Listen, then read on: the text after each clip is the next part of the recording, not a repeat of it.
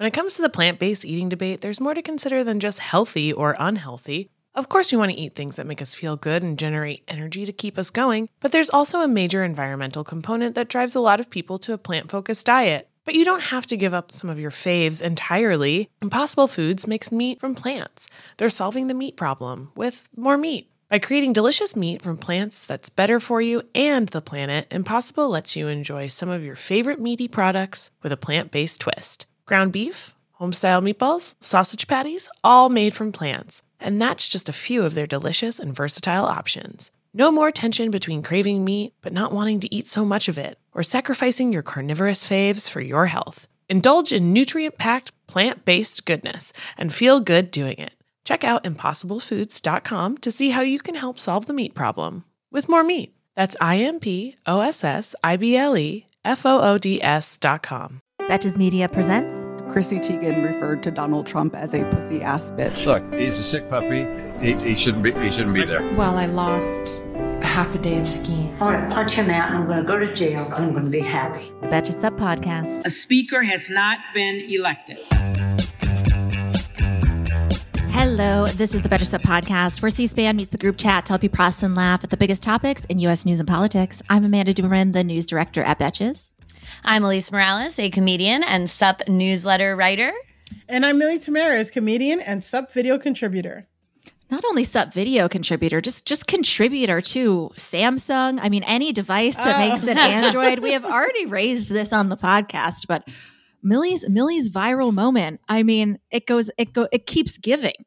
I can't believe 1 million likes. Stay true to yourself is the lesson, right? Stay true to yourself. Because I've been preaching. How long have I been annoying about Androids, guys?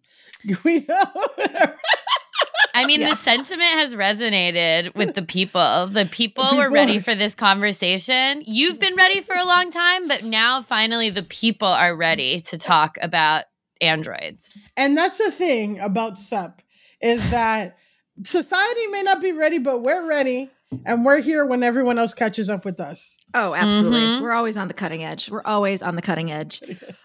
It is the Thursday before Memorial Day weekend. Before we just hop into the news, how's everybody doing? I have never needed a long weekend more. Yes. I texted about, I saw the Hillsong doc. If you guys, and the last two parts are coming out tomorrow. If y'all want some juicy church gossip shit, celebrity pastor who fucked the nanny. Sorry, spoiler alert. Sorry guys. But no, that makes me want to watch it. There's somebody I recognized from that fucking doc that Elise also knows that I will tell you after the fucking show. Wow. Okay. That's exciting. Oh my gosh. But yeah, I saw Blink-182 last night. Yes! So that's where I'm at. Vibes are high. Vibes are extremely high. They were so good. It's kind of crazy. It was this moment where I was like, oh, right. They were the biggest band out for a long time. And this is fucking why, because they're really, really good. All the banter was as it was. It felt like really a trip back to 1999 in the most fun Was everybody like way. Our age? Yeah, probably. Yeah. There were some, I would say, like teens as well. Like, I think the message of being a silly little man resonates throughout the generations. Yeah. Evergreen. But it was really, really good. Really, really, really fun. I realized in doing it that I've never gone to like a stadium like concert like that. Oh, really? Interesting. You haven't paid $25 for a beer? No, but I did last night to have a high noon poured into a cup for me. Well, but yeah, I realized I was like, I've only ever gone to like smaller venues or like a music festival, but I've never like done that. So it was really, really fun. They were really good. Travis Barker says not one word the entire time, but he does, his drum set does fly into the air and he plays drums in the air for a while. And I think Courtney might have been there, but I did not see her and she was not like referenced in any way, shape or form. But I looked at her Insta story and she was in New York. So why wouldn't she? Maybe I mean, yeah, Travis mentioning any mention of Kourtney Kardashian when I would like in your sort of like late 90s world, I feel like would be disruptive. So I'm glad they kept it pure. It would be disruptive, and I don't know how the crowd would actually react to mentioning Kourtney. Like, people have very visceral reactions to any Kardashian. Yeah. And I think especially like a Blink-182 millennial crowd, I feel like she could get booed potentially. Like, well, okay, the real ones know from the reality show, which I kind of relate to, is that Travis does not like, or he's not like super happy when his wife at the time visited him after a show,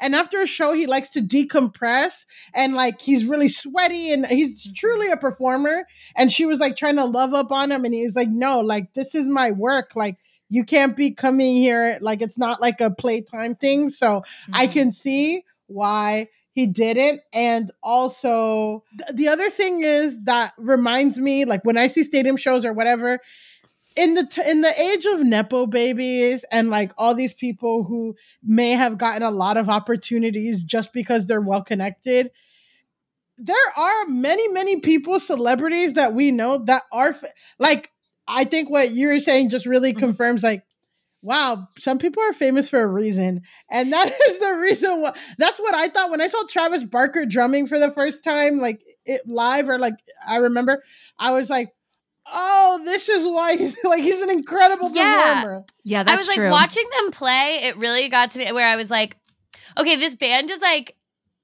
it's like a half silly joke band, half like just actually a really good band. Yeah. So, I had a great time, and I think I might start bringing more like live music back into my life. Yeah, I think I mentioned this to you that Death Cab and Postal Service are going on tour. Yeah, that sounds really, really good. In high school, I was weird. I was like, I don't think I'll ever listen to another band in my life. I don't simply don't need that to. That makes so much sense. No, I saw Death Cab like 2 years ago, and guys, did not know they had that many songs. So they're only doing Transatlanticism, I believe. Okay, good, because I'm it's like a real throwback tour. It's a real throwback tour. No, this guy was, first of all, talk about glow up. Ben Gibbard looks great. Yeah, Gibbard, he looks great. He's fucking aged well. He's sober. He's very fit. He's hot. But I'm telling you, dog, I did not know that he played for like 3 hours. And I'm like, I did not know y'all had this. Death Cab Eras tour.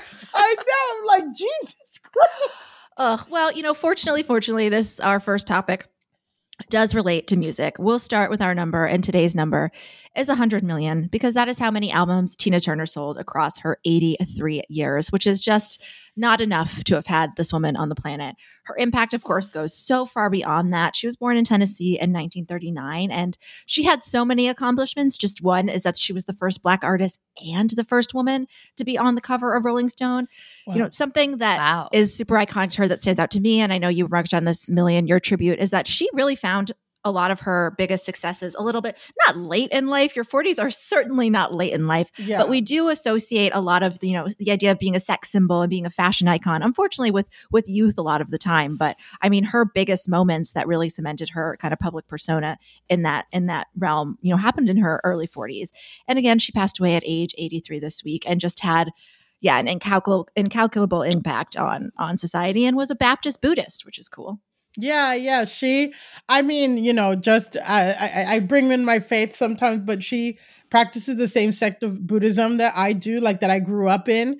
And her movie with Angela Bassett, which honestly is like, if you don't believe the Oscars are racist, watch Angela Bassett's performance in What's Love Got to Do with It, and tell me she didn't deserve an Oscar. Like, she went through vocal training, whatever. Anyway, that movie's great, and it shows you. But really, like, I mean, not the most inspiring thing about Tina but it's just like, it's just really inspiring that she's someone who, like, from the moment she was born, went through a lot of hardship. Was abused by family members, by her mother, and then went on to this very abusive relationship with domestic violence with her husband.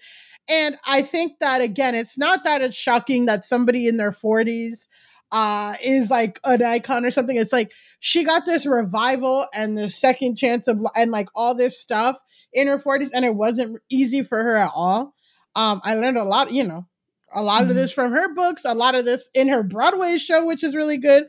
But yeah, it's just like she got like this whole thing, it just inspires hope of like, just because you go through a hard life or this and that doesn't mean you're not defined by anything. And she kept pushing the limits of like, also she was like really into rock, which is also a new frontier that like Black women weren't in and all that stuff. So I don't know.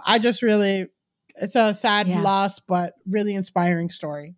Yeah, as you read the obituaries, it's crazy. It's almost like, I can't believe this was all the same person, because she inhabits so many kind of like big moments. And like you said, like women in rock and roll, like her Proud Mary moment, her Rolling Stone covers, the really, really intense traumas she went through, and like how those have been revisited.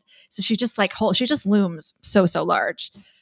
Yeah, I think that there's something really like big about how the way that she came forward about the stuff with Ike, her husband, the way that she allowed that to be explored in her memoir, in the movie that you talked about, in all these different adaptations of her life. And it's like, there weren't a lot of people talking about that at that time while she was going through that. Like, even like marital rape wasn't illegal until the 90s. So it's like, this was a time when she was really coming off, we were really coming off the heels of a time when like women couldn't have credit cards, all this different stuff. Like being abused by your husband was like this silent thing that a lot of people went through.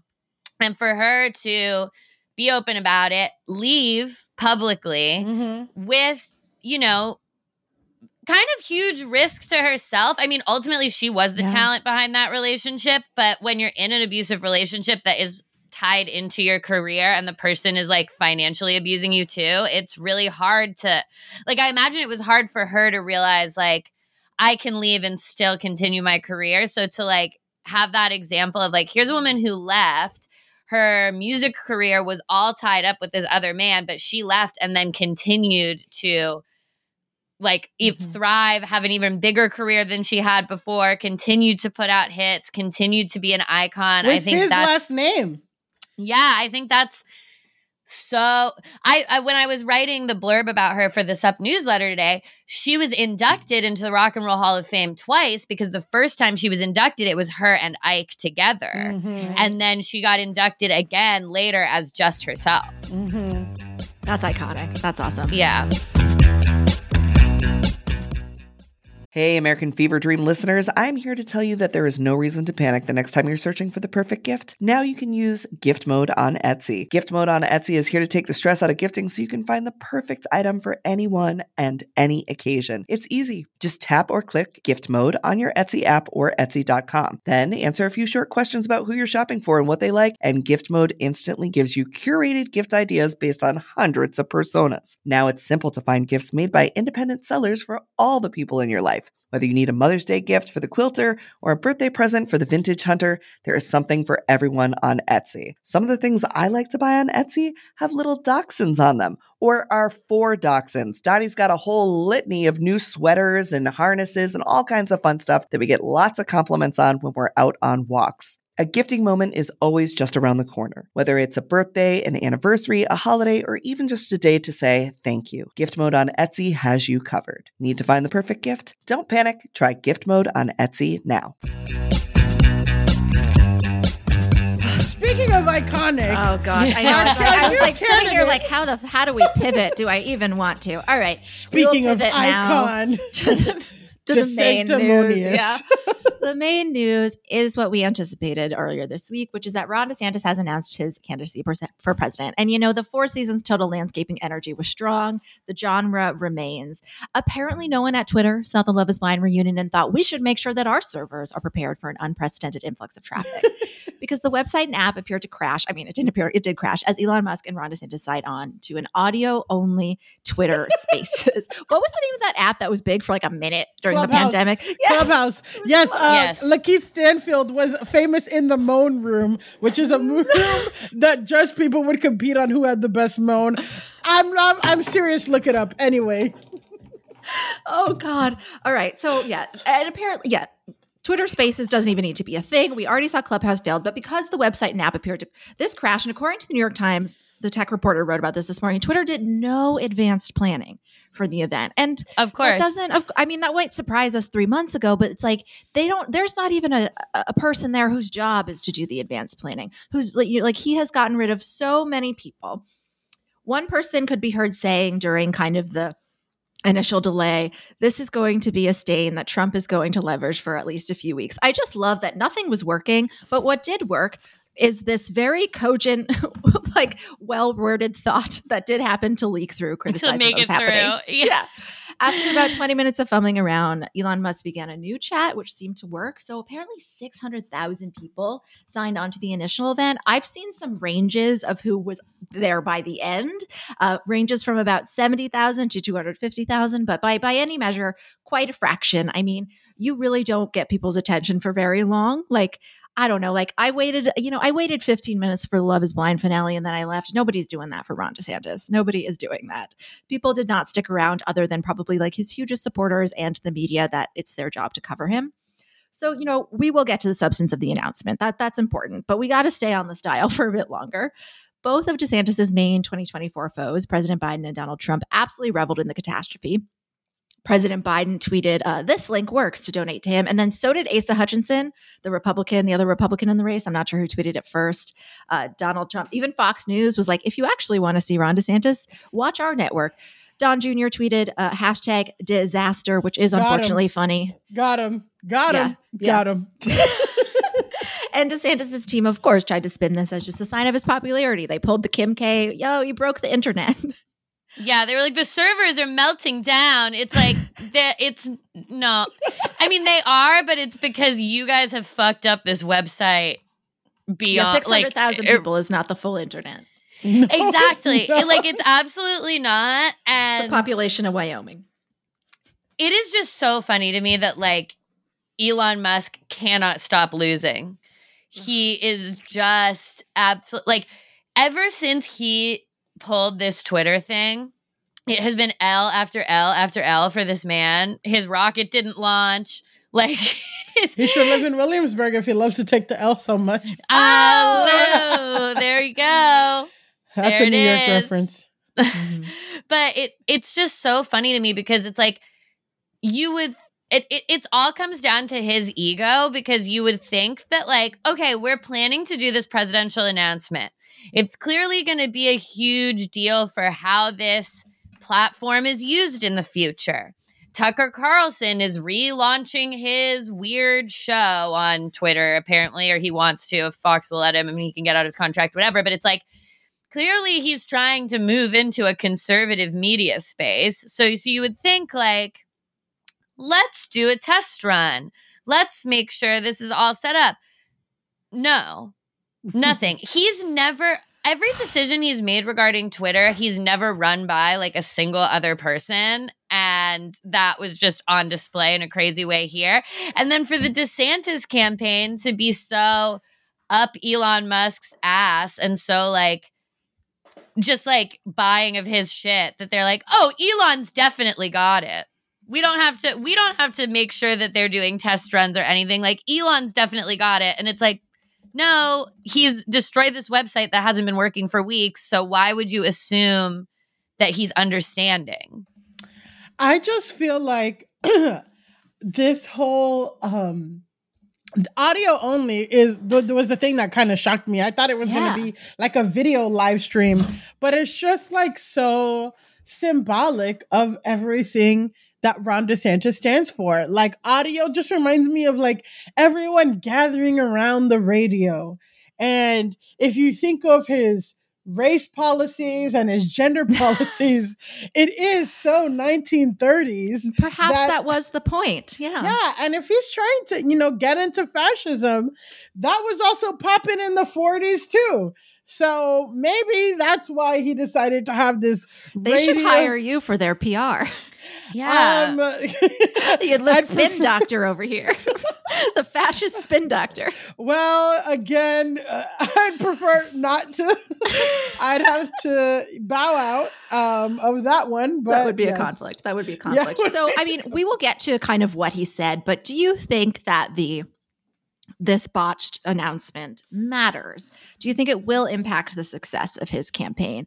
I mean, maybe not tremendously, but I think maybe a little bit. I mean, he is marketing himself as the competent version of Trump, the version of Trump that can get stuff done. And this man couldn't even announce his own campaign. He has cemented himself as a joke to the media who covers him. Even Fox News was laughing at him and using this to make fun of him. That's not good for him. It's going to impact early fundraising numbers. What do you guys think? Do you think this is going to be a little bit of a blip, or do you think it sort of shows us something that we might see more and more from him?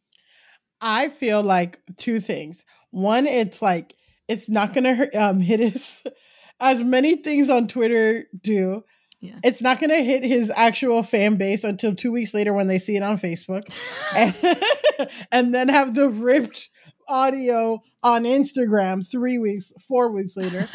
And also, part of me, this is like speculation, allegedly, was like, what if Elon paid some money, be like, announced on this site, on my site, and I'll give you a nice donation or some kind of in-kind contribution or boost or something. So maybe he felt, but also, yes, this is symbolic. To answer your question, this is symbolic, and it will hopefully negatively impact. And, again, we're not talking indictments or lawsuits about Trump. We're talking about this guy's failure. So as long as the heat off, you know what I mean? It's like kind of like hot potato right now with the Republican nominees.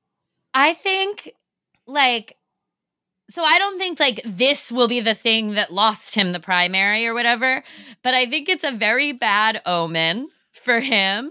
And I do think that this is the exact type of thing that a Donald Trump fucking loves, because there is no doubt in my mind that Donald Trump is going to mention this every single fucking time he goes out on stage and talks about Ron DeSantis. He couldn't even launch his own campaign. It was a disaster. Oh, did you try? I tried logging in, which of course he didn't, but you can't even, you can't even hear him. You can't even hear what he's trying to say. It's a disaster. This is the perfect thing for him, because he loves to just take a little moment and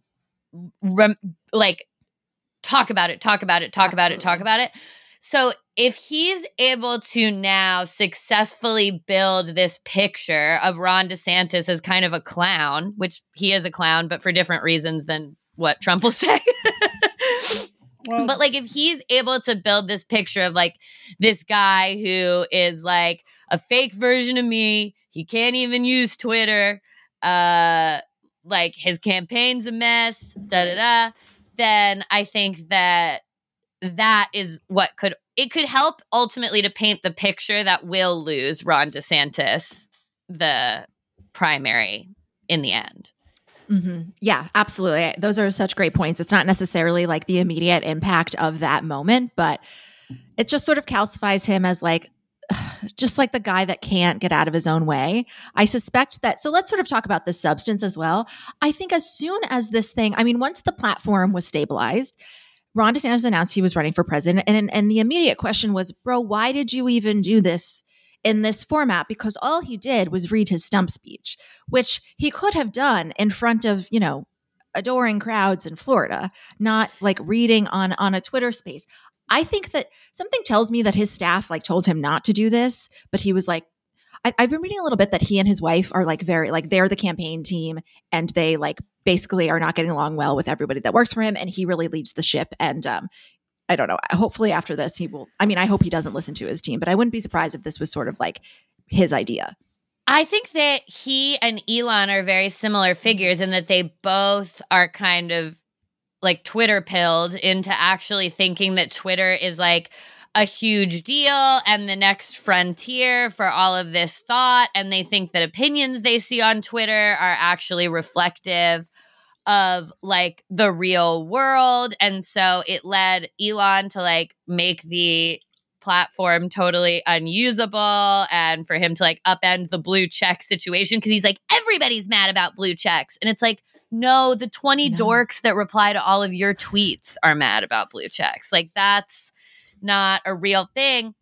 And I think DeSantis sees Elon Musk as like a co-conspirator on this weird anti-woke vision of the world that he thinks is very popular, but is actually just the same couple of people tweeting at each other all the time. Mm-hmm. Yeah, definitely. So basically, he just read that speech, and then a bunch of conservative names were planted to ask questions, basically just to let him tout his policy positions and his culture war positions. All of the policies that we talked about on Monday, we went through them all in upsetting detail. So listen to that episode. He basically vowed to impose on the American people, and he explained how he has used his position to guide Florida lawmakers towards these policies, and how he's been studying the Constitution about how to wield executive power heavily once he's in office. Like you said, he's a little too obsessive about kind of like the Twitter fights of it all. He was weirdly highbrow and wanky about certain things. He said the phrase ideological capture, which is not something that I think a lot of red state voters are thinking about. Ideological capture of the nation's public university. He complained about how liberal Vanity Fair and The Atlantic are, which like The Atlantic ran like a profile of Harlan Crow this week. He didn't say anything about Trump other than saying he hopes that he can debate his opponents. So really not much interesting to take away other than that he's doubling down on everything he said. He defended his fight with Disney. Something interesting to discuss today that Millie raised is that Trump and DeSantis are both angling to be the populist version of a Republican nominee. I think when we hear populism for a while, a lot of us immediately thought of economic populism, candidates who don't necessarily emphasize their views on culture issues, in fact, de-emphasize those and de-emphasize the importance of those. But focus instead on changing the structures that kind of keep the middle class less wealthy than the elite class. In their newsletter this morning, the New York Times warned spectators of this race that actually the most coveted voters in the 2024 election, especially for Republicans, are people who are fiscally liberal but socially conservative. So people who obviously want, tax policies that benefit them more than the rich, that allow for upward mobility, but who actually really do care what trans people and women and gay people do with their body and what books are in schools. So this seems like sort of like an inversion of what we talk about a lot, which is the, fiscally conservative, socially liberal types. Those people are not really the ones that are going to move the needle, at least not in the Republican nomination. So Millie, why did this resonate for you in terms of, the DeSantis conversation? Yeah, I guess for me, I think that when we talk about social policies, healthcare, and all of that, it's something that it's been on my mind of like, people do want help from the government, and people do like when government, assists them, and people have no problem getting Obamacare or this and that, or any kind of SNAP or this and that. But it's so I think that has been for a long time the Republicans out of step. And as we've talked a lot about like billionaires, there is something now in the water in general there's a mass conversation as we're talking about the strikes and Starbucks unionizing and all this stuff. There is a mass conversation that everyone can agree on both sides of the aisle about economic inequality and how to address that, and government intervening with that, for the most part. And I think that where I thought this was a really great point of like where it differs is the nuances of these really important rights of like, people being able to use whatever bathroom, or like having a black caucus in your a black center in your college, or like a whatever, so I think it's really interesting when they talked about Ron DeSantis's policies of like, not taxing I don't think he's going to tax the rich, but he's going to get rid of some loopholes or whatever, and provide some help, but also like these super draconian fucking social laws. And I think, again, like as we said, for a long time, I feel like in the in the Obama era, it was very common to hear I'm fiscally conservative, but socially liberal, and the tides turned. So I that's what was interesting about it. Yeah, to me, it's really one of the things that made me think about is the extent to which these voters that they're talking about, these ones that if you were to pin them down on their like fiscal situation, they would probably agree to some pretty progressive things, but are socially conservative. The degree to which like the social conservatism, for lack of a better word, trumps the other stuff. Because it's not like when Donald Trump was in office, he delivered on any economic progressive policies. He actually cut taxes in a way that was like not beneficial to people. Maybe Ron DeSantis will like fiddle with some loopholes, maybe, but he's going to be in the pocket of corporate interests in the same way. But Republicans have been so good about firing up and animating people on the social issues because they're able to say like, it's happening to your kid. They're going to make your kid identify as a male cat at school or whatever. Like, and they won't even tell you. And like, just like, like stuff that's like, as we've talked about, like stuff that's actually not even really happening. But they scare people with it. It maybe feels closer to home. Whereas I think that people who are who actually agree with a lot of progressive policies, I don't think that they feel as close to or as empowered to change the things that they see wrong with the economy. Like, I feel like they feel like these economic trends just happen to them, and maybe they support universal health care if you actually ask them, but it doesn't animate them the same way as like the same way as like they're selling rainbow flags at Target does for whatever reason. And so I just feel like what it says to me is like, how do we show people that there is stuff that they can vote for that will better their economic situation too? Because I just feel like these people don't think that way. Yeah.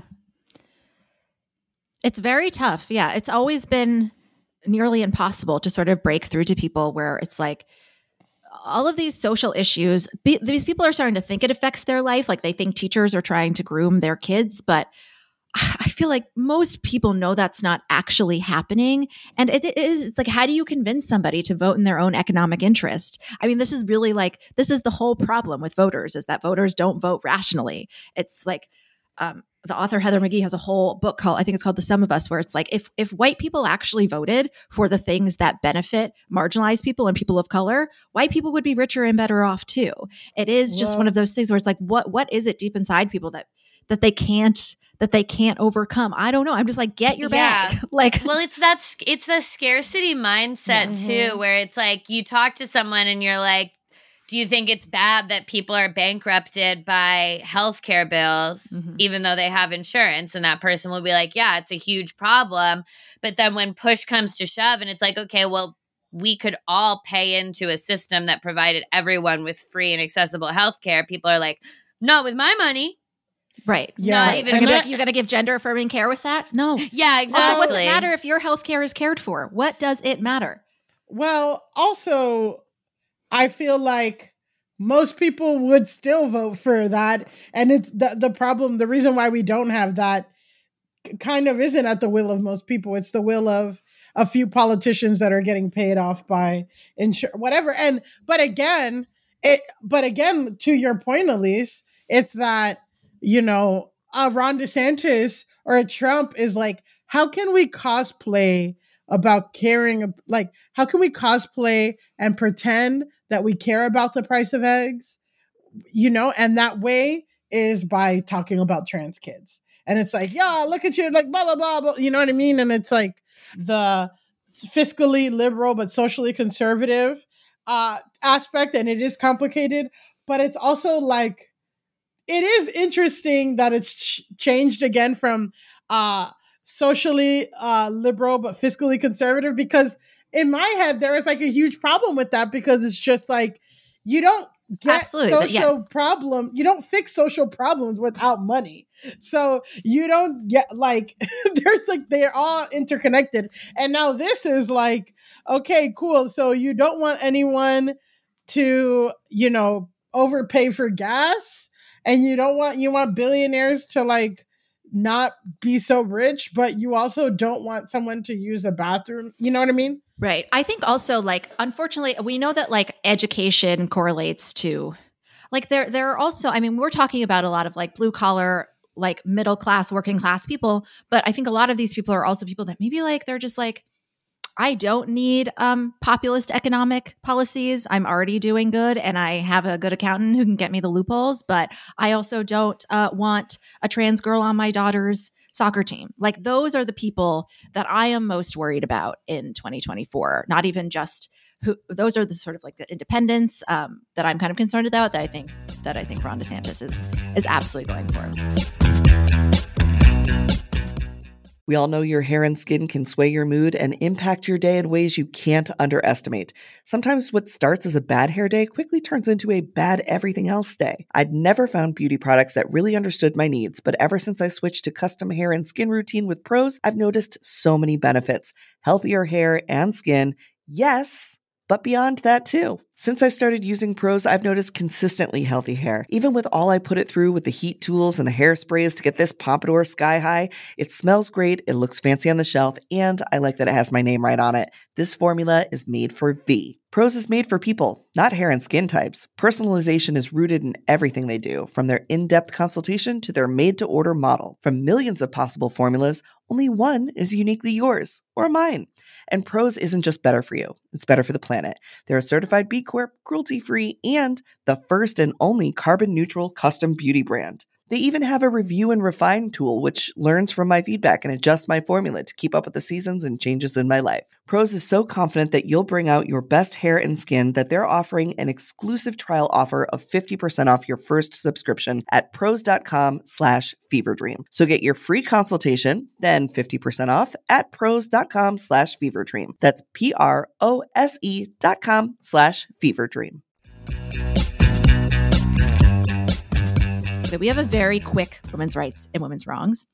I think we were all subjected to the video this week of newly divorced Lauren Boebert, the representative from Rifle, Colorado, saying this week that in her experience, birth control is more expensive than having a kid. She recounted going to a pharmacy and leaving because she just thought the price of her birth control pills, the prescription, was just so out of control. And she said that it would have been cheaper to have a child. I don't even think this needs to be fact checked, but I did want to think about in what scenario would that be more expensive? And I really don't think there is any. Only even if you're taking Plan B every day for a year, that is $18,000 a year. And kids cost more than that famously. Why does she say things that are so obviously wrong? Well, she's very dumb. I think that's the most important kind of crux of it, is that she's not a serious person, as Logan Roy would say. She's very, very dumb. She doesn't even know really what she's. I think she's one of those people where like the sentence forms itself as it's coming out of her mouth, and so it's like we don't even know. But it is very funny because I'm like, okay, does she not? Maybe she didn't have health insurance at that point, because one of the Obamacare things was to make it so that health insurance had to cover your birth control. But even when I was paying out of pocket for my expensive like Yaz, it was like $60 a month, which is annoying as hell, but not more than a kid. Well, I'll say this. When I was at one of my first jobs in New York City making $13.75 an hour, they quoted me $40 a month for my birth control. And I was like, nah. I was like, I'm not going to pay. It's like paying to go to a gym you use 5 it's cheaper to have a year. kid. I was not having sex enough to justify that cost. But you were like, you know what? Not worth it. I'll take my chances. You weren't saying it's cheaper to have a child. It's cheaper to extort someone for an abortion. I'm kidding. Yeah, that's what she should have said. That's what she meant, honestly. Honestly. Sorry, Elise, we interrupted you. No. I mean, it's also just funny because if you listen to her in a roundabout way, she's kind of making a point about how birth control and other prescriptions should be free. Like, It should, yeah. She was interviewing this pharmacist. That's where this came out of. And she was like, do people ever leave the pharmacy because drugs cost too much? And she's like, because one time I had to leave because my birth control costs too much. And it's like, okay, that's actually a real problem, Lauren. What do you think we could do about that? Yeah, why don't you kick the health insurance lobbyist out of your office? Right, exactly. But instead she veers into this crazy point that is incorrect and also makes it, and she's like, and that's why we have my son, Caden Bobert. And it's like, okay, so now you basically just told your son that like he was a copay away from not being with Existing. us. Also, like, I don't know. I mean, not to say that, like, not to hate on anyone getting a divorce, but girl, maybe if you did take Plan B, you wouldn't have the cost of being married to someone who flashed his dick to a bunch of teens at a bowling alley. Important point. Like, okay, maybe it cost a lot of money in that moment, but in the long run, how much did ultimate cost? The ultimate cost. Ugh, I'm so sick of this dumb bitch, but she's going to say more annoying shit. All right, now for our men. Okay, this is a fun one. Today, we're going to criticize men's clothing choices. Okay, so we are looking at some pictures. We'll describe them to you. But Kevin McCarthy, a Republican, the Speaker of the House, somehow he did successfully become the Speaker of the House. And Hakeem Jeffries, 15 votes. He won his 15th vote. And Hakeem Jeffries, who is the minority leader for Democrats in the House, they have something in common this week, despite being, on opposing sides of every fight in Congress. They both drew the ire of some political watchers by wearing dress sneakers in the Oval Office while discussing the debt ceiling at the White House with Joe Biden.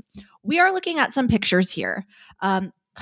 Elise, you want to describe each of their shoes? How would you describe Kevin's? They are both, I guess, technically dress sneakers. However, they are quite different styles. But I think the issue is that they're not loafers. They're not tie-up nice shoes. What are they, though?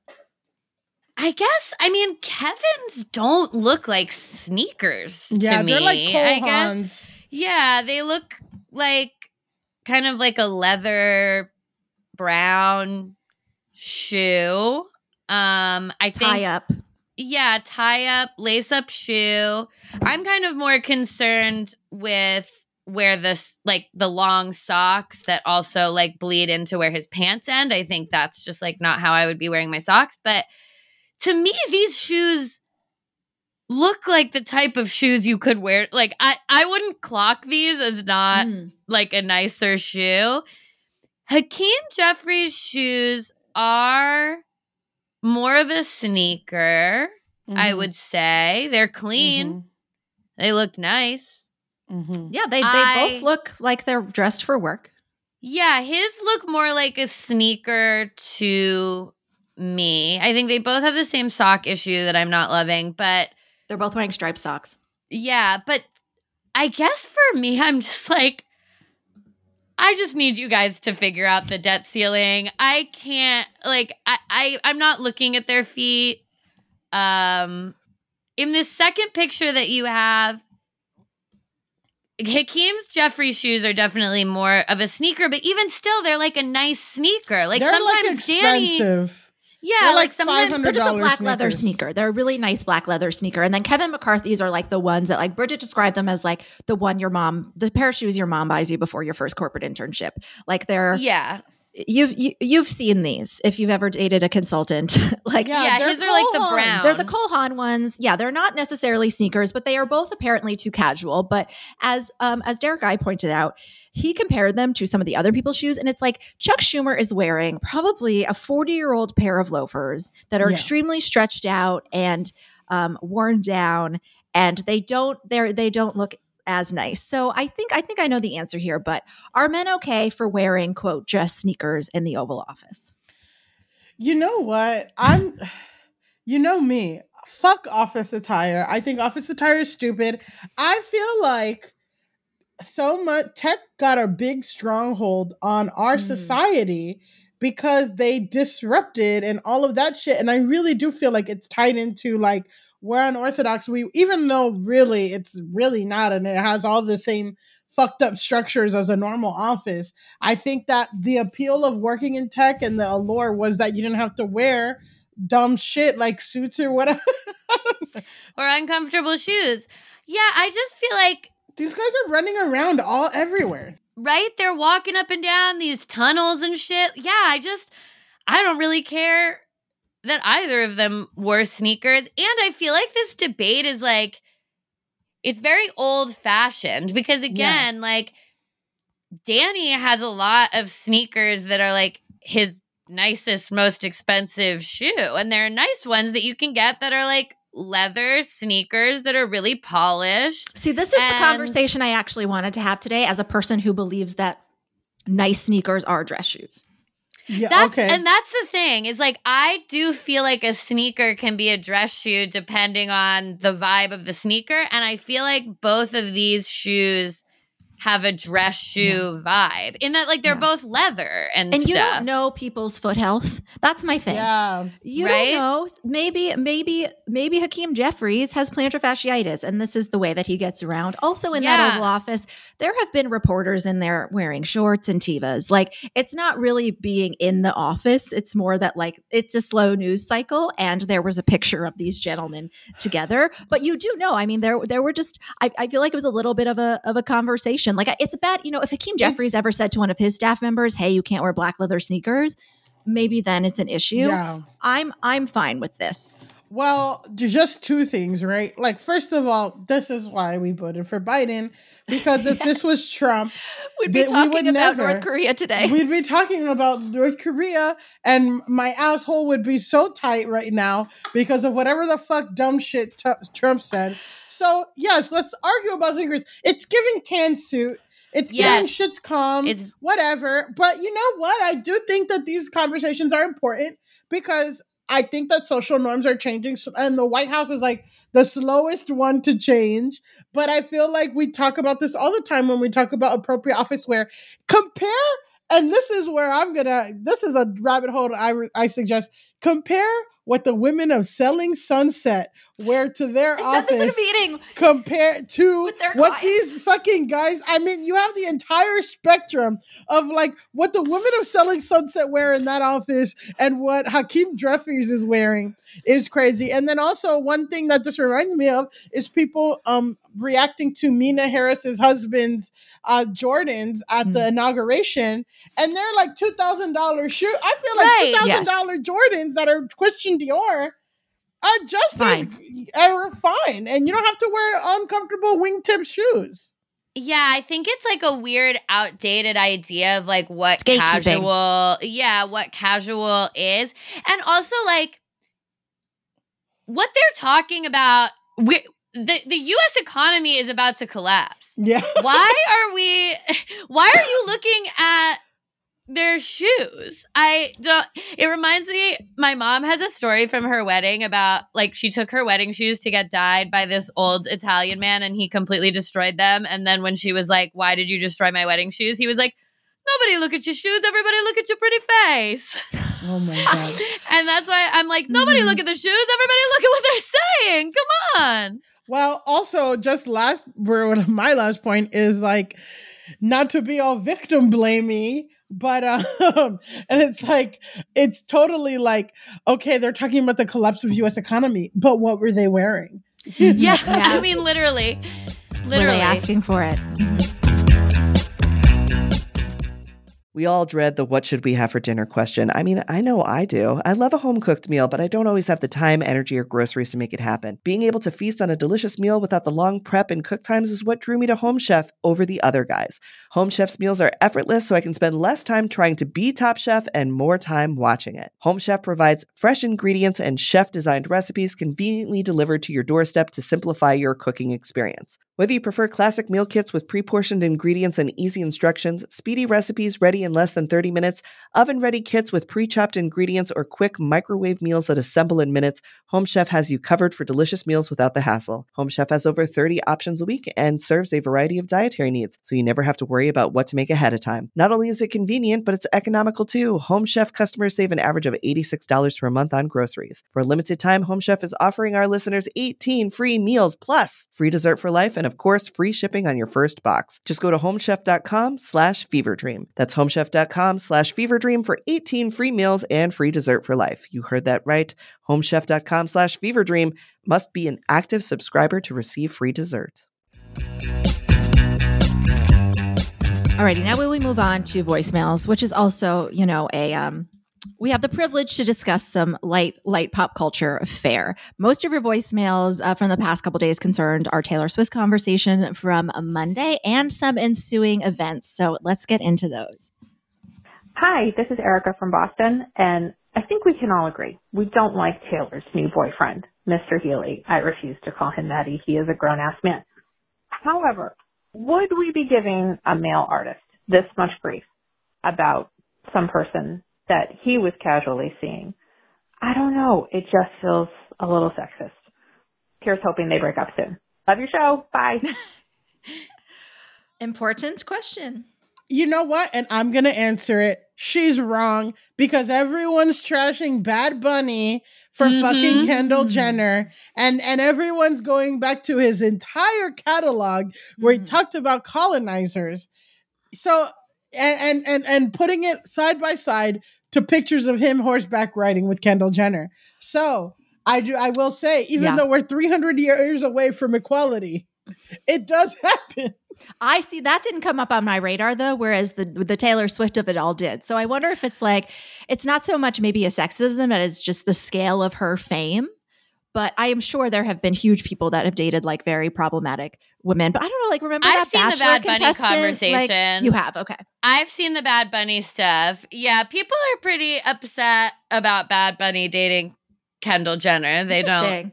Look it up. Go on TikTok. Bad Bunny, Kendall Jenner. It's just your algorithm is different. Yeah. And also with the Kendall Jenner conversation, it's more about what she represents, which like Maddie Healy, I feel like is worse because he just has actually said a bunch of really racist and fucked up stuff.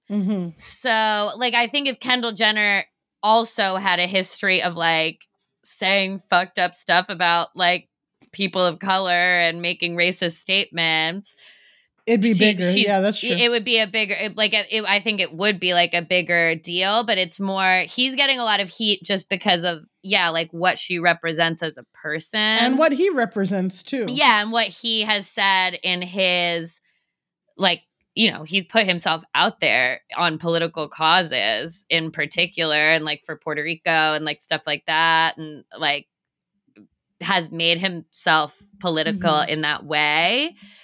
So, yeah, I do think that it would be a similar conversation. We're not talking about it just because she's a woman. Like it's no. Yeah. And I feel like, again, I feel like men get this conversation all the time. I think the things that men, just thinking about, like if their woman has a higher profile or like is powerful in the ways that is unlike a woman, like I know now it's hard to wrap your head around this, but there was a time where Kanye was a way bigger star than Kim Kardashian. And when they got together, he was getting clowned on a lot because of her sex tape with Ray and all this stuff and all this scandal, and he was getting a lot of shit. And I literally remember he was on a morning show and someone was like, people say that like you're not even Kanye West anymore, you're Mr. Kardashian, and like he got a lot of shit. And I know A$AP Rocky's getting a lot of shit because even how they pose in pictures where he's behind Rihanna instead of in front of her, and all that stuff. Like, yes, I think, but it's different. Like, it's more of like emasculating and those kind of conversations than like you're canceled for, whatever. Which is funny because Maddie Healy once said that he would find it emasculating to date Taylor Swift. That's one of the other quotes that came up, is that he so funny. in the past said that.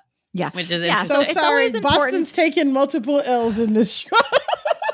I know. So, I think it's always important to apply that filter. Would we be talking about it if it were men? I think in this case, the answer is probably yes. And that is also why I made today's Are Men Okay About Clothes, because we have spent plenty of time talking about Kirsten Cinema's clothes, that it was time that we talk about some men's clothes. Okay, we have another couple of messages about some Taylor Swift news this week. Let's listen.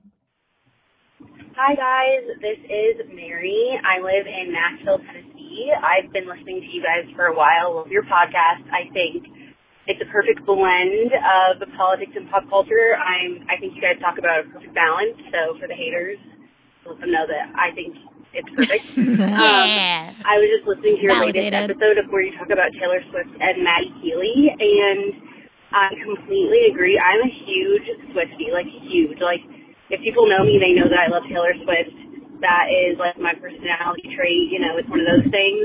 So I agree with you guys that I'm kind of disappointed that she hasn't done more to speak out against what's happening in terms of the political culture, especially in Tennessee, where she claims that she's from. Obviously, she's from Pennsylvania and grew up in Tennessee for a little bit. But I'm curious to think what you guys think, about her announcing that she's doing a remix of Karma with Ice Spice. She just announced it today, and I was like, there cannot be a coincidence. This can't be a coincidence that Maddie Healy talks absolute shit, like horrible things, racist things about Ice Spice, and then she is collaborating with her to do a remix of Karma. Like, is it her trying to make up for that? I don't know, but it's very interesting to me, and I'd like to hear what you guys think. Again, I totally agree. I love her, but I wish that she would say more, especially about, like, what's going on in Tennessee and the anti-queer stuff, anti-drag stuff. She has such a huge platform, and she has the opportunity to make a lot of change, and chooses not to, it seems like. And as a Swiftie, it hurts me to say this, but I agree with you guys. And thank you for your amazing podcast. I love it, and I listen to every episode, and keep doing what you're doing. Okay, thanks, bye. Validated. So Amanda sent me the Ice Spice post, and then I sent it to Millie with like just a little side-eye emoji, like, look what's going on here.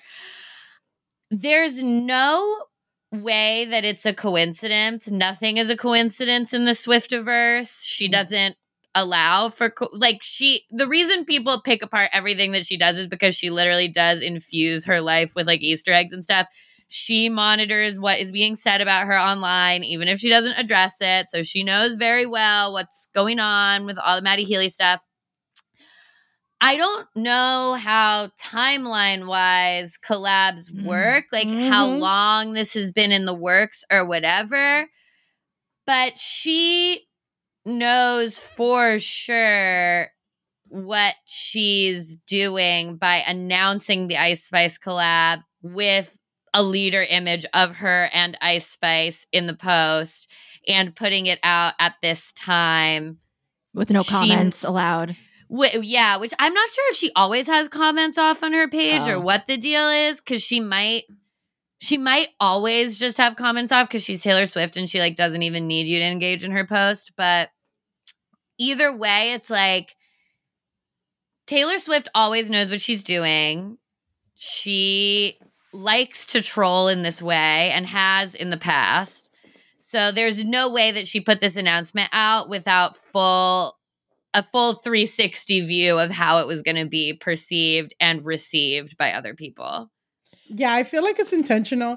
I feel like the conversation I saw online from Swifties is like, oh, she's giving Ice Spice her first number one. She's giving. And First of all, that's not true. Ice Spice is an incredibly successful artist. And also, Ebony K. Williams, she has a really good podcast called Holding Court. Literally in her latest episode was just talking about how Ice Spice is one of the only artists, especially contemporary artists, who owns everything. Like from her record deal negotiations, she made it so she owns all her masters and everything like that. So I think which is a big struggle that Taylor, went through. So the idea that like Taylor's giving a gift to Ice Spice, I'm more of like, I mean, the incentive is it will be very popular. Everyone's going to talk about it, but I'm more of like, what does Ice Spice gain from, collaborating with Taylor Swift, And I mean, maybe it's a new fan base, maybe it's not, I don't know. But it is very interesting. It is very calculated. I don't think that Maddie Healy, it doesn't matter because it wasn't to me, but I'm just like, his apology wasn't enough. Like, it was crazy. And he's done so many other problematic things outside of Ice Spice. There's no way she was like, oh, it's all good now. So yeah. But, especially because they only brought up Ice Spice because Ice Spice had, revered the 1975. And also, I think maybe said that he was cute or something. So, and then he said all that really disgusting shit about her. So I think it's very calculated. Which is all in Monday's episode as well, if you missed that one. Yeah. I think it's very calculated. Miss Swift knows what she's doing. I don't know. We'll see. But also the fact that like, Karma came out a long time ago, wasn't it? Like, hasn't it been over 6 months? Well, it came out with Midnights, yeah. Which is October, right? Yes, yeah. And she also announced that they're doing a re-release of Snow on the Beach, which was like the song she produced with Lana Del Rey, where everyone was like, Lana's like not even really on this song. So now they're doing it. Was like a double announcement, but Ice Spice was the leader. She used an image of her and Ice Spice for the picture or whatever. So like that is, whereas maybe if like this stuff with Maddie Healy was happening, I feel like Lana would have been the lead, where it's like we heard, because there was a lot of people who wanted that single with more Lana. So I think had this Maddie Healy situation not been happening, the lead would have been, I'm redoing the song with more Lana to respond to that conversation. And also, we've got a new version of Karma with Ice Spice, which I think for Ice Spice, like, I do think that's just a business decision for her because she is extremely talented. So she's going to, like, Taylor Swift's not giving her anything that she wasn't going to get in time and her own way or whatever. But, like, the Eras Tour is so huge that it's like if she is coming out with her in some capacity on the Eras Tour and, like, getting a new Swifties are like a very, very, very loyal fan base, as we've seen. So I get why she would do it, to introduce herself to this like potentially new crowd of listeners who maybe only know one of her songs or only know her in passing. And then it's like, oh, she collaborated with Taylor. I actually like this collab, whatever. But if Taylor is thinking that it in any way like answers the criticism of her dating Maddie Healy, it definitely does not. Yeah. So you're thinking that this collaboration was kind of set up before maybe even they were dating or Ice Spice knew they were dating, and then this started happening. And then I would guess that somebody on Taylor's team was like, is this still cool? And again, if I were Ice Spice, honestly, the percentage of people who consume music that also know about all this is probably quite small relatively. So if I'm Ice Spice and her people, I'm like, yeah, I would rather expose myself to this massive new audience than like, I don't want to say hold a grudge because none of this had anything to do with her. Yeah, it's like she didn't ask for any of this, but yeah, it is strange. It's weird that it's Karma. Like, I don't know, like I was talking to Bridget and she was like, I don't think that she actually did this, but like there are definitely Swifties who probably think she like actually dated Matt Healy and this was the ultimate thing. Like she never liked him. She just wanted revenge for Ice Spice. But that is a very Swiftie-verse take. But I'm curious what the song sounds like. It's also weird that it's Karma because that feels like it's pointed, even though it's probably not if this happened before. But like, yeah, I don't know. It's weird. I'm curious to see what the song sounds like, but I'm guessing maybe it was just like, let's use this moment to get more attention to you. And Ice Spice was like, sure. Yeah, I would say that it was post Maddie Healy. This was in motion. Really? You think that her team got in touch like, hey, this is happening. And yes, let's make it good for you somehow?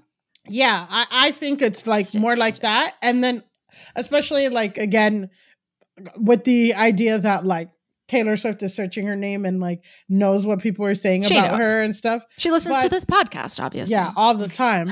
But also, I will say that the Maddie Healy of it all is only exacerbates again what we have discussed on the pod of like if Taylor Swift was this very consistently politically active person who ends up just happens to date somebody problematic, that would be one thing. But again, it's like this silence accompanied with that is what's like exacerbating it. So we'll see what it sounds like. Yeah, that was a great message. I can feel that as a fellow kind of Swiftie, I definitely heard the tension between being really, really disappointed, increasingly disappointed, in fact, and also being a huge fan. That's it for our discussion, but we're going to round out today's show with another interview. I caught up with two women, Leah Stavenhagen and Sunny Brous. They both have ALS, and they're members of this community called Her ALS Story, which is a group of women diagnosed with ALS before their 35th birthday. They are really challenging the stereotype that ALS is an old white man's disease. When you call something Lou Gehrig's disease, it's good for, and you name something after a celebrity, it's good for visibility, but then it also leads to perceptions about who has it that doesn't really fit with their lifestyle. They're two incredibly vibrant young women, like many of our listeners, and it was really fascinating. They were so generous with their experiences, and they gave some ways that you can help them.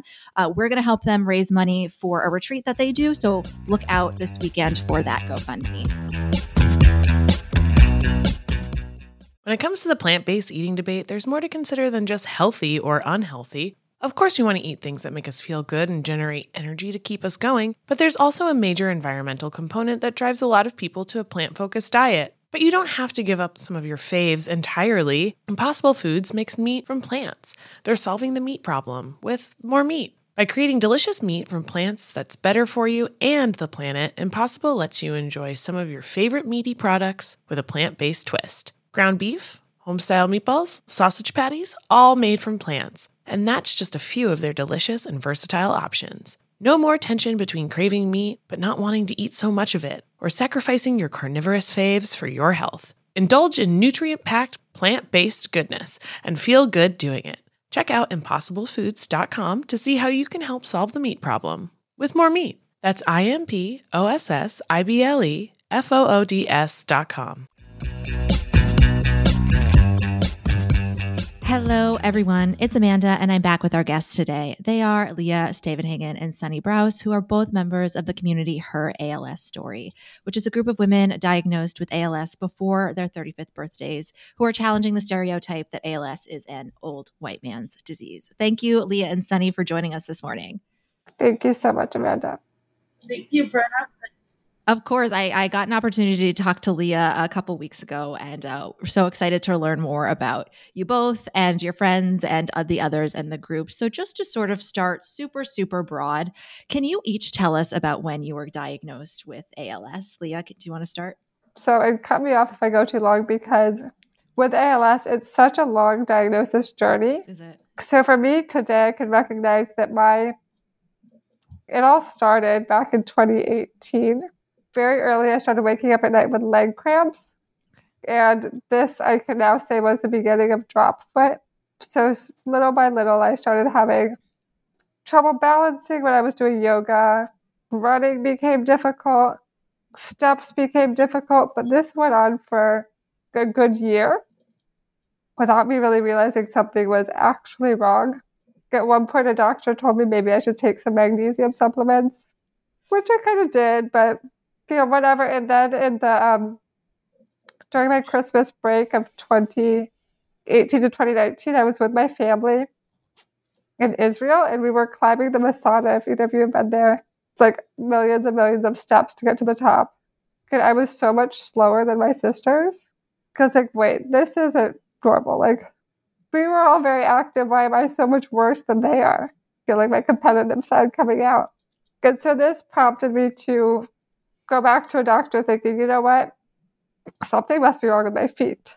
Maybe I need to go to a podiatrist. I need to start some PT. It took about 3 months before I actually got myself in front of a neurologist who did this test called an EMG.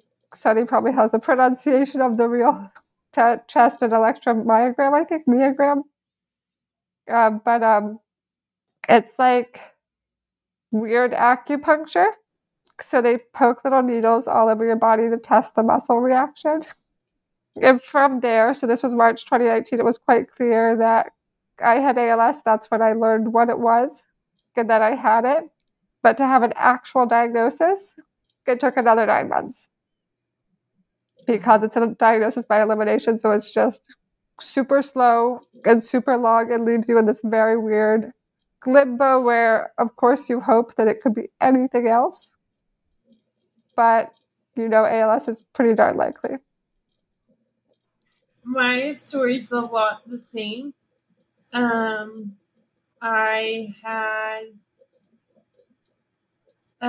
had a twitch in my left ring finger, and I was playing softball. I'd always been really active, and all of a sudden I couldn't close my glove anymore, and so I just made excuses, and surely it's not anything because it's not painful.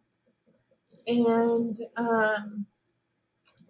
that was in April of 2013. And then by December, I had thrown the back out, and pain motivates. So I went to my nurse practitioner, and she was like, "Is there anything else you want to talk about?" And I was like, "Well, I've got this cool party trick." And I showed her where my ring finger would jump around, and she was like, "Well, that's not normal," and ordered a MRI to rule out MS because I was kind of in that known demographic. And so once we got that ruled out, from that appointment to actual diagnosis was about 18 months. And I saw a spine specialist, I saw pain specialist, I ran a whole lot of autoimmune panels. And eventually I got to a neurologist who narrowed it down to multifocal motor neuropathy, which presents as ALS but is autoimmune. So an IVIG treatment and you're back on your feet, or ALS. And my insurance denied the IVIG treatment. And so my neurologist said, "I can fight your insurance, or I can send you to someone that can do something with the results." And so that's how I got to my current clinic. And then she did an EMG, which was, I think, my third at that time. And then in January of 2015, I was diagnosed. And actually, I was there by myself the day I got the diagnosis. So it sounds like for both of your experiences, the diagnosis portion was pretty prolonged. Does that also delay any treatment you can get or any symptom relief? Like, can you really not come up with a plan of attack until you have that diagnosis? What are you expected? And if so, what are you expected to do in the meantime? I can speak from the U.S. perspective, where Leah was diagnosed somewhere else, but our wonderful healthcare system won't do anything until there is that diagnosis. So there was, like, when Liam mentioned the supplements, PT or stretching, there was minimal things we could do, but without the actual diagnosis, we couldn't move forward with any medications. We couldn't enroll in clinical trials. You're really just in limbo. Yeah, and I could say it's exactly the same I was living in France when I was first diagnosed, so I was dealing with it all there. And it was the same thing when I got the actual diagnosis. My neurologist said, you know what, Leah, it still isn't totally ALS on paper because you only have, the science behind ALS is a bit complicated, but you don't have the upper motor neuron symptoms, but we're going to say it anyway. So you can have access to the ALS clinic because that's the only thing I can do that will be helpful for you.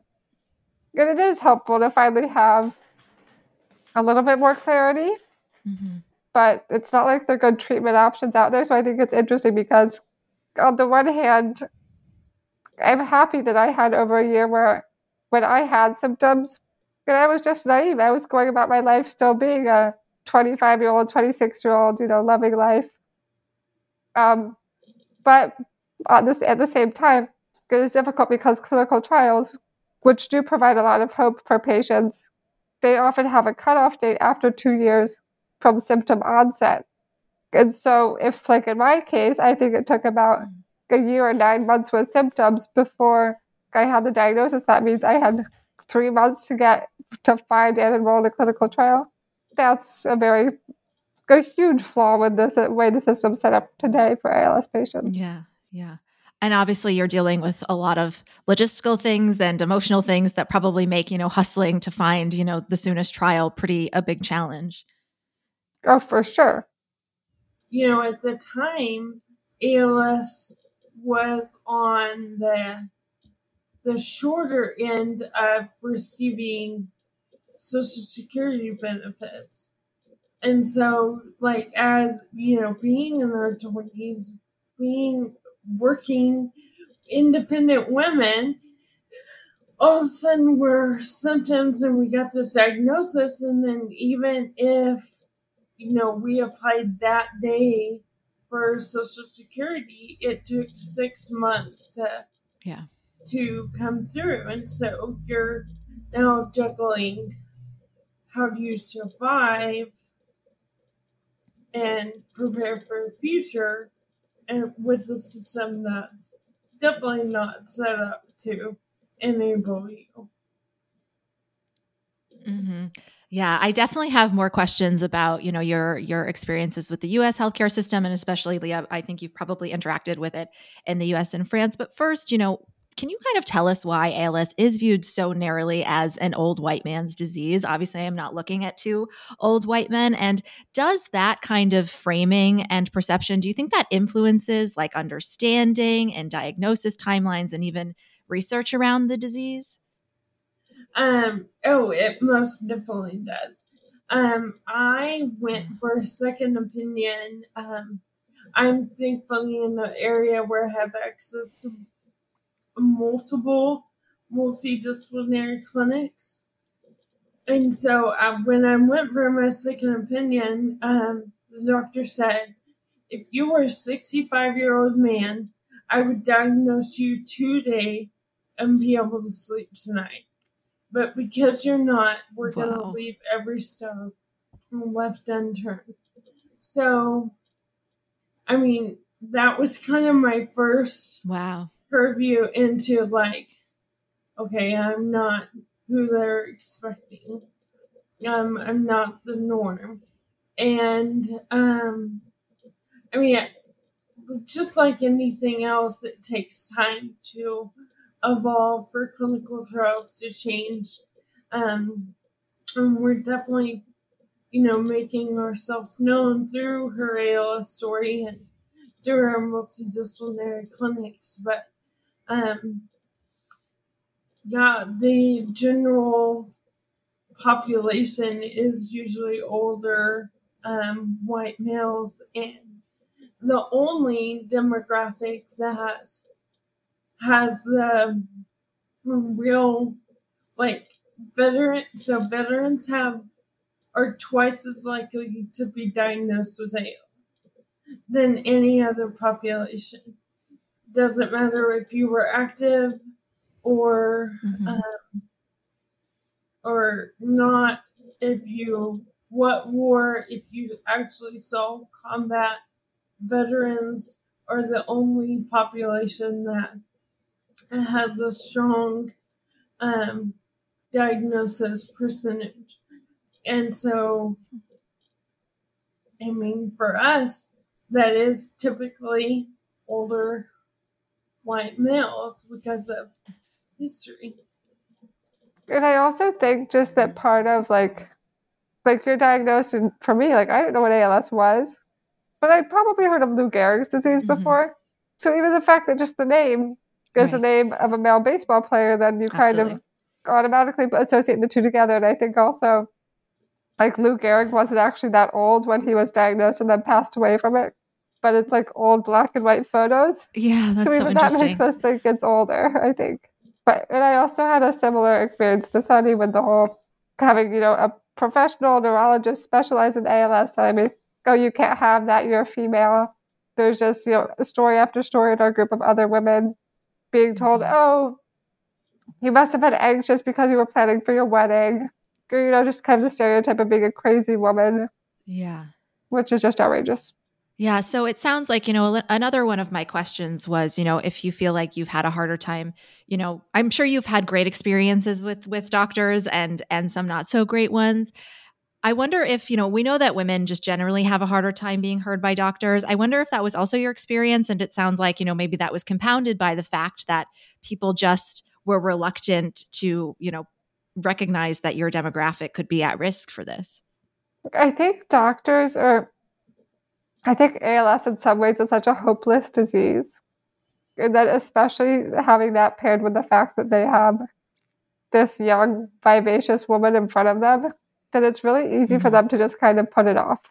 And instead of saying, you have ALS, to say, you might have a type of motor neuron disease, but let's do a lot of tests. And thinking, somebody will have to, really give this very incredibly difficult news, but I don't have to do that today. Yeah. Sounds like a cop-out. Yeah. Did you have that experience or sense that you might have? Yeah.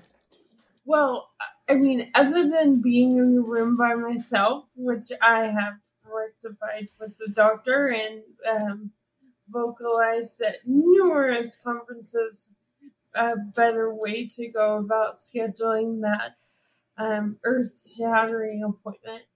My neurologist was a young woman, not much older than me at the time. And she came in and she very clearly laid out, the facts. This is, I am classifying you as probable. This is, I'm enrolling you in the ALS clinic that meets next month. I left with a credible list of resources. She asked me if I wanted to participate in clinical trials and if I wanted to start the only FDA approved medication.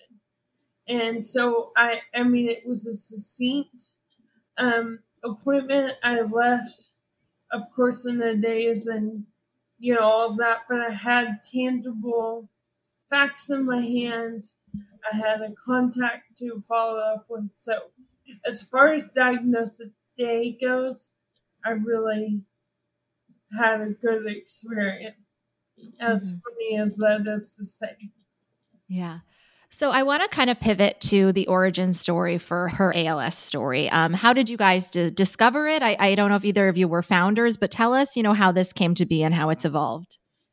So I was saying earlier, was diagnosed in 2019. And at the time, there were already young women out there, of course, living with the disease like Sunny. But I wasn't connected with her. And so I went home, I Googled ALS. I realized that it was a terminal illness that seemed very hopeless. I saw pictures of Stephen Hawking. I saw some other kind of prominent male figures, but I didn't see anyone I could relate to. And also at that time, my body was still working pretty well, so I could do a pretty good job at ignoring ALS for most of my day. And so I went about my life, but little by little, I was ready to find community. I needed to find people that could relate to what I was going through because, of course, friends, family, they can be super supportive, but they are able to plan for the future in a much different way than I'm able to. And so when I was ready to get involved with advocacy, I got teamed up with I Am ALS, and we started sharing and promoting the stories of young women with ALS. And that led to kind of in a very grassroots way, the birth of her ALS story in April of 2021. And so at first, Sunny was also a part of it. When I started it, we were about 10. Today, we're well over 50 active members. So it's kind of heartbreaking that it has to be a group that continues to grow. But it's so cool that it's there and that we're able to come together and support each other and try and make a better future for ALS patients. So two sort of prominent features are a lot of discussions about how the disease has impacted your femininity and also humor. Did you intend for the community to have sort of this like humorous commiseration aspect, or did that kind of evolve as more members joined and the community involved? I think it's super natural because it's like cool young women coming together who are funny. And so it has this funny aspect. But just like me by myself, I wouldn't have been able to make it funny, that's for sure. Right. Yeah. But you could also find so much relief through humor, right? Like it's super sad to think about not being able to express yourself vocally anymore. But we were making the confessions page and somebody was saying, I like to pretend that I can't talk anymore so I can avoid annoying people. Like, that's funny. So that's okay. Yeah, and it makes it much lighter, right? We can all laugh about it together. Yeah. I mean, humor, it's like the more specific something is, the funnier it is. And obviously, exactly. It's an unfortunately specific characteristics that you all have in common. I mean, I encourage people to go. I really loved the carousel about sex confessions. There's some good ones in there. Yeah. On that note, how has your relationship with your femininity evolved or changed since your diagnosis? How have you navigated that? I don't know. I don't know that I was like super, feminist beforehand. I did have my diagnosis prior to meeting my now ex-husband, but before meeting him, and so navigating a relationship and then a marriage with an already established diagnosis was kind of not difficult by any means, because that's what it is, but it's kind of different. And then trying to just be the wife, be the caregiver, be that role, and not having full use of my body. That was really difficult, and ultimately, it was just too much. And our relationship just didn't make it. But I'm 3 years out from that, and I just try to, I don't know.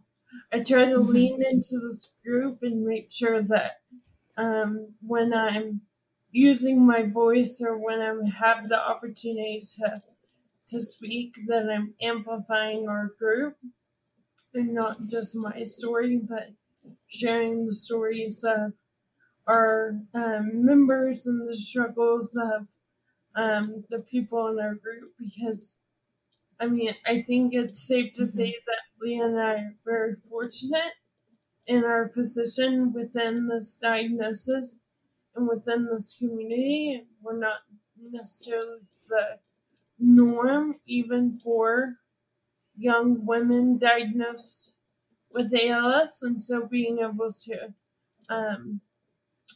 just amplify other voices is important. Yeah, I think that's so true. And I think like femininity is a bit tough because there's so many aspects of it, right? Like I think of, being a young woman, and I was always taught to be, a strong, independent woman. And that was my life. And I loved how independent I was. And it's easy for me to think today, I'm not independent because I need people to do literally everything for me. But there also are still aspects of me that, I'm still pretty strong and independent, emotionally and all of that. So it's, it's like I wish I was not cooked all the time, but, was born in the medieval times, or the times of a monarchy, so I could have a bunch of ladies in waiting, right, to come and dress me and do my hair and do my makeup and organize everything exactly as I want it. But I don't, so I've had to learn to say, you know what, like the way my bedroom's organized, that's not so important. Good, my hair is not, looking perfect today, that's okay, because I'd rather not start a fight with the person helping me. And so it's like also this learning to let go, which I think could maybe be super difficult for everyone. Maybe especially as a woman, it's difficult to let go. Yeah. But yeah, just like reevaluating things too and deciding, today it's really important that I'm wearing blue earrings, and so I'm going to make that happen. But some days, that all fades away because you're happy to still be able to, communicate with your loved ones and be together, and it kind of helps put things in perspective. Yeah, absolutely. Where did you get those earrings, by the way? They're really cute. My sisters gave them to me. I think they're from Missouri. I'm like butchering that. Really? Oh, good. I was like, she's going to say France. She's going to say some boutique in France that no, I can't New get York, to. Okay, easy good to come by. Good tip. Good tip. I wanted to also ask, you talked about your diagnosis experiences, but what has having ALS taught you about the United States healthcare system? What's something that you feel like you're uniquely privy to that you wish more people kind of also knew about? It's such a mess. Yeah. Something I always talk to like our group about, and especially new people that come in, is just like you have to be your own advocate, and you have to be your best advocate. If you go into appointments, if you sit back and wait for others to step in and take the initiative, it's not going to happen. So, and that's where my type A personality comes in, is like I walk into an appointment with questions, with ideas, with I've read this article, I saw that this is going on. Not just laying back and taking it, but being a very, very active part in my clinic appointment, in my home health care. And like I go to the chiropractor for 2 weeks, like just making sure I know what makes me feel better, whether that's physically or emotionally, and taking advantage of those moments and those appointments rather than just playing the victim card. Yeah, I think it's so true that it's like it's all been built. And of course, to some extent, it has to be this way, but it's all kind of like a one-size-fits-all system, which doesn't work from patient to patient within the ALS community because, as Sunny was saying, we all progress differently. We live in different areas. And it's just so difficult. You have to try and gather so much information. And so you need to find the information that pertains to you. And that's a huge issue because few people have the resources, time, energy, money, whatever, to actually find all of that information, especially in the beginning. Yeah. So that's why there is a huge value in having these communities you can kind of lean into, or trying to find the organizations to ask for help from. And I wish I would have found those types of things earlier on because it's so much to navigate. But then also just like, I think this, like I feel so naive saying it now because it isn't surprising, but of course the system wasn't set up for people with neurodegenerative diseases, especially not young people with them, right? Like I've been trying recently to find in-home care. And like these people show up and they're like, go, like I've never worked with someone so young before. Go, like you're not an old lady who wants me to help with the groceries. Like, no, I don't need that help at all, but I need you to actually be my legs for me. And so it's such a shock, and I don't know, it's tough because I know there aren't the numbers there to maybe support the correct education, but there is a need, and I wish I didn't have to be educating people that I need to help me all the time. Yeah, and Sunny was nodding along with everything you were saying there. And Yeah. I think something that was really interesting to me, so I had the opportunity to retire from working when I was 30. And so then at the time I was living in Fort Worth, which is a pretty big city in Texas. And so I had really decent, and this was pre-COVID, but I had decent care that was coming to the house, that was checking on me regularly. I had options. And then when I got divorced, I moved to my hometown of Heiko, which is very rural. And rural home health care, especially post-COVID, is just nuts. And slim pickings, few and far between. But even my therapists that came in, they were fantastic. They would only be approved for so many visits, and then they would have to show improvement in order for the insurance to pay, and then we would take like 30 to 60 days off and then submit another claim, and then they would come out for the 10 to 15 visits. It's the same in New York. Yeah. And so it was just like so stupid. Improvement in like your condition or your ability to like like your they want to quality see you of getting life. better. Mm-hmm. Yeah, you but have isn't it a degenerative disease? Okay. Yeah. That like seems quite flawed. That is definitely something more people should know about. Yeah.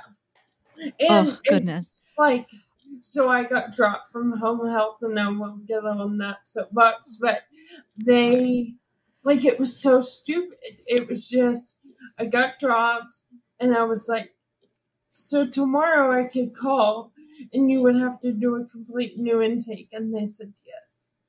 And so it was like such a dumb process. And so my PT would come, and then while she was in her like writing up waiting period before we opened my case again, then my OT would come.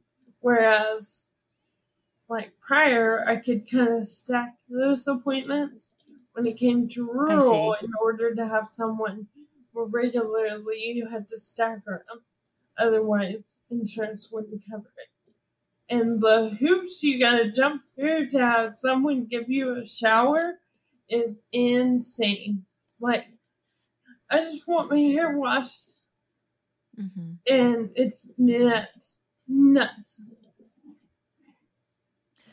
Well, one of my next questions was, you mentioned that, you both participate in advocacy as well. What does that look like, and how can people help? Like, where do you need amplification? Is it, advocating for legislation? Is it more support? Is it more donations in a certain direction?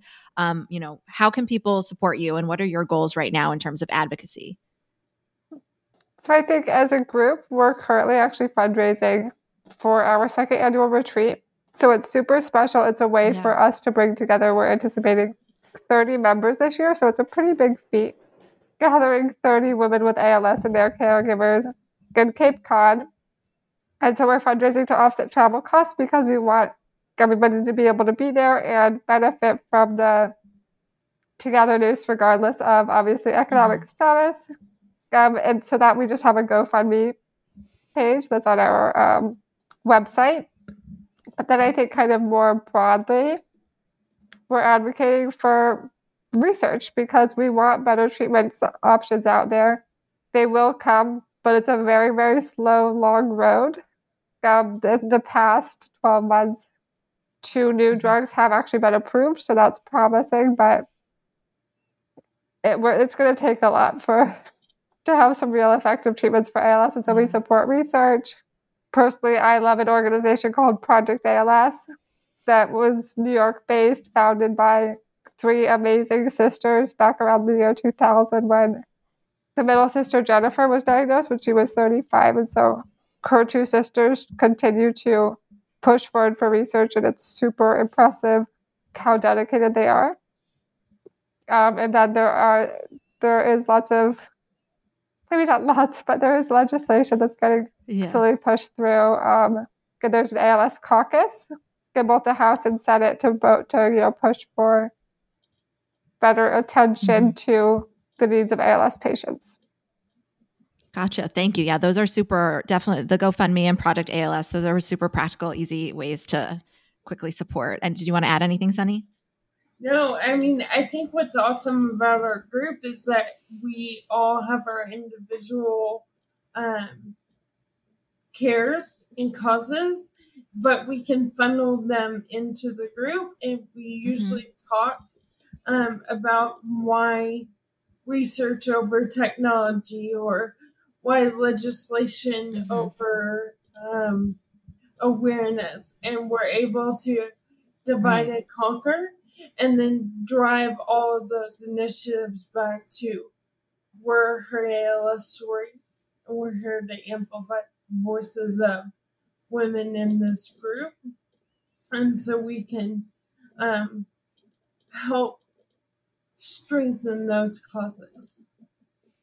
Definitely. Thank you so much for both of you, for being so generous with your time and experiences. I know our listeners are probably really impressed and excited to learn more. And it's just really encouraging that you guys, have created this community. And I'm sure that when other women find it, I can't imagine the relief they feel to have found it and know that you guys are there and, with the resources and with the support.